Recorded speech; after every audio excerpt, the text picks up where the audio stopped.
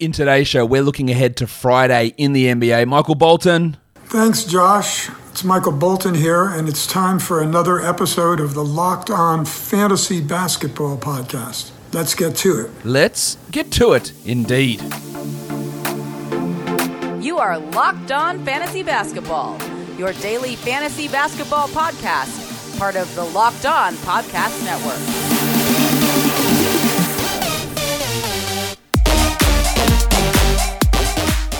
Hello and welcome to the Locked On Fantasy Basketball Podcast, brought to you by Basketball Monster. My name is Josh Lloyd and I am the lead fantasy analyst at basketballmonster.com and at Yahoo Sports Australia. And you can find me on Twitter as always at redrock_Beeble and on Instagram at Locked On Fantasy Basketball. Let's look ahead to Friday's action in the NBA and what I am watching for and maybe what you're watching for. Let's have a look right now. First game is the Pacers and the Magic. We want to see what Goga Bitadze is up to, because I thought Goga was pretty good last game without Turner and without Sabonis. At this point, Miles Turner has been ruled out, but Sabonis is listed as questionable. Will they start Sabonis at center and then put Doug McDermott in at power forward? I imagine they will, but there'll still be some minutes there for Goga. Will they play any Goga and Sabonis minutes together? How he looks here is going to be pretty interesting. And Aaron Holiday also been stepping it up. Now, it's probably likely just going to happen with Brogdon sidelined, but 20-plus minutes in the last three games with Brogdon out, and Holiday's been pretty good. Do they give Holiday the backup minutes? Do they give Sumner the backup minutes? What does his role look like if Brogdon does actually play? Well, for the Magic, of course, we know that Kem Birch has been waived. We also had a huge game from Mo Bamba last game. I really want to watch what Bamba does, how Steve Clifford how he allocates the rotation and the minutes between Carter and Bamba, because Carter played like 23 minutes last game, but prior to that, he was getting 30 plus. Do they play it all together? That's some big question marks. Well, the big fella, he's back. Nice, Gary! Gary Harris is off the injury report. Now, a lot of people ask me if he's an ad. I don't believe so. His shooting has just been atrocious for like 2 to 3 years. His value used to come from being like a 50% field goal guy with almost 2 steals per game, and both of those things haven't really been there. I don't think he's becoming this high usage guy, nor do I think he's coming in and playing big minutes straight away. But he's going to have an impact on guys like RJ Hampton, MCW, The Shart, Dwayne Bacon, all those sort of players. There's going to be an impact. I really want to watch Gary Harris to see how they use him, but I wouldn't say that he's going to be some sort of great fantasy option at this point. Next up, the Grizzlies and the Knicks. Ja Morant, we know that he's been pretty up and down so far this season. I think that's fair to say for Morant, but let's see if he can build on what he did last game. We're still worried about the steals and the threes volume. That's always going to be the concern. And then Grayson Allen, who had an absolute monster last game, 30 points. What does his role look like in a game again where Justice Winslow has already been ruled out? DeAnthony Melton is out as well, so there's still those wing guard slash players or wing slash guard players are already out. Brandon Clark also doubtful in this one, so a big opportunity again for Grayson. For the Knicks, I just want to see something from Alec Burks. There's not going to be consistency because it's Tom Thibodeau and he gives minutes to shit players, but that is what we that's what we have to deal with Alec Burks. And then also want to watch Nerlens Noel, who has not been particularly good. The minutes have been split between him and Taj Gibson a lot of the time.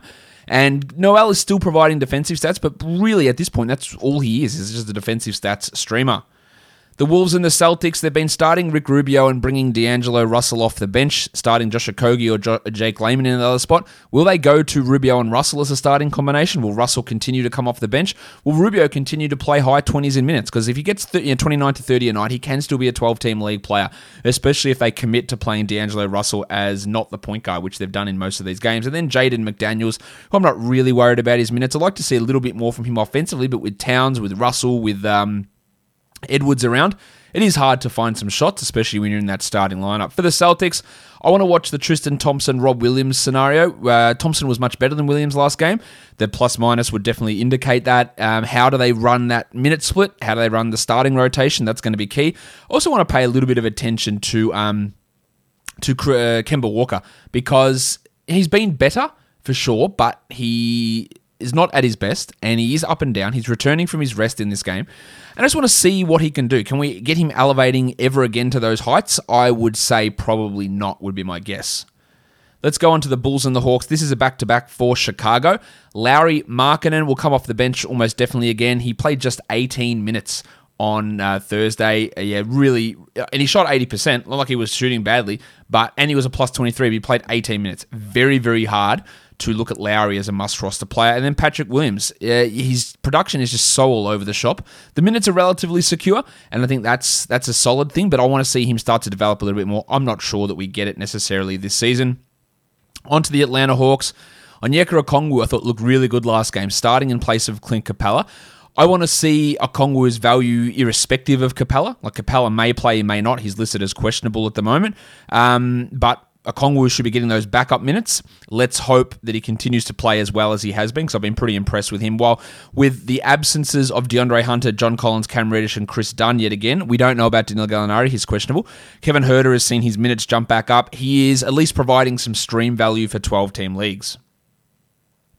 The Sixers and the Pelicans, still no George Hill. He claims he'll be back this season at some point, but hey, who knows when that's going to happen. So Seth Curry's minutes remain up, but Curry's production hasn't been great. I don't think he's a must-roster 12-team league player. I'd like to see him do it against a Pelicans team that's allowed some pretty big scores to go against them, so that's interesting there. And Ben Simmons, can he continue to play better with Embiid versus when he's without Embiid?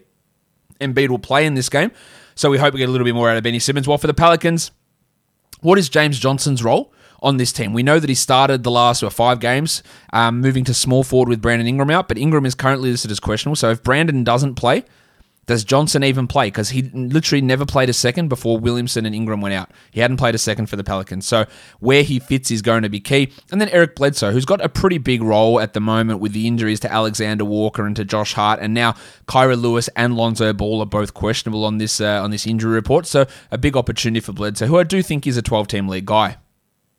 The Hornets and the Bucks. Yeah, last time they played on Wednesday, the big story was Jalen McDaniels into the starting lineup and putting up some big scoring numbers. Now, I can almost guarantee you he won't be as good as that last game, but there is every chance, and in fact, I almost guarantee this as well, that he will start again and play decent minutes, and he is worth a 12-team league flyer. And then PJ Washington Jr., he cannot continue to shoot this poorly. He has some bad shot selection at times. He's not an efficient player, but he's also not this bad of a player. But he brought the defensive stats. He's starting at center, which is much better for his value. So I do believe he's a must-roster player. While for the Bucks, it is a back-to-back for them. I want to watch the big Ragu, Dante DiVincenzo, who is a 12-team league guy, but has just tailed off a little bit over the last 2 to 3 games. And then Bob Portis. His games without Yanni have been pretty good. Antetokounmpo did not play on Thursday. We don't know whether he plays on Friday. So Portis has definitely some stream value, but it might come crashing to a halt if Yanni returns. The Spurs and the Nuggets. Keldon Johnson, unfortunately. Get that garbage out of here! I still want to watch him just to see if he can turn anything around, what it means for next season, but I'm not interested in him for 12-teamers this year. While Rudy Gay is more of that 14-team league player who's impacting what Keldon's doing because he's playing so well off that bench. While for the Nuggets, we saw Monty Morris return. He's played the last 2 games, limited minutes as he returns from injury. What's his role going to be in compared to Facu Campazzo off the bench? Does the headmaster Jamal Murray play? Murray is questionable after missing the last 2. I expect Murray to return either this one or the next game, but how Morris looks there. And of course, Aaron Gordon, who has played 23 and 24 minutes in the last 2 games, and we can say it's a blowout. But it was a 15 and 10-point victories. They're not giant blowouts, and other players weren't limited as what Gordon was in those ones. I still believe that he's more of a fringe guy than a must-roster guy, and we've seen the drop in usage and drop in assist rate come to fruition, while there has been an increase in his defensive numbers. If we look at the Wizards and the Warriors, Robin Lopez is getting the vast majority of the center minutes. He can be a short-term 12-team league option. Bradley Beal listed as probable for this game, but I really worry about Beal long-term with that hip injury. And then I also want to watch Denny Avdia, who's getting good minutes. He's producing at a much higher rate than he was earlier this season. I still don't believe that he's really at a 12-team must-roster scenario, but he is playing better, and the minutes are coming his way. While for the Warriors, James Wiseman's always someone I want to watch. I'm more interested at this point in his minutes versus his level of play, because he has had some struggles quite clearly. But if he can push to 30 minutes a night, that does help his fantasy outlook. But 18 and 25 in the last 2 games. He played 31 when they got beaten by 53 by the Raptors, and that's where his minutes go up in those blowouts. And then Kent Bazemore, who is playing at a bit of a much better level, 26 minutes last game. I still wouldn't rely upon him for too much, but he's one of the Warriors' best in terms of plus-minus, and he does seem to have a pretty solid bench role.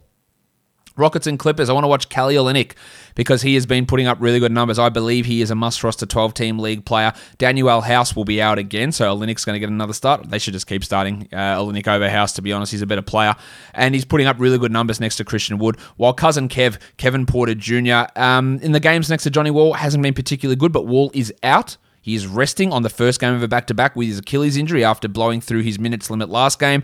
There's going to be plenty of concerns with Wall as we move forward. I don't think anyone needs to be super hyped about his value, but Porter has a big opportunity here. While for the Clippers, it is a back-to-back for them as well. What does Reggie Jackson do as that backup point guard? Does Mann and Kennard, do they get into the mix at all? Well, Ivica Zubac, will we have him starting once more? Is Serge Ibaka going to return? How are they going to use DeMarcus Cousins? I think they're all the key questions here.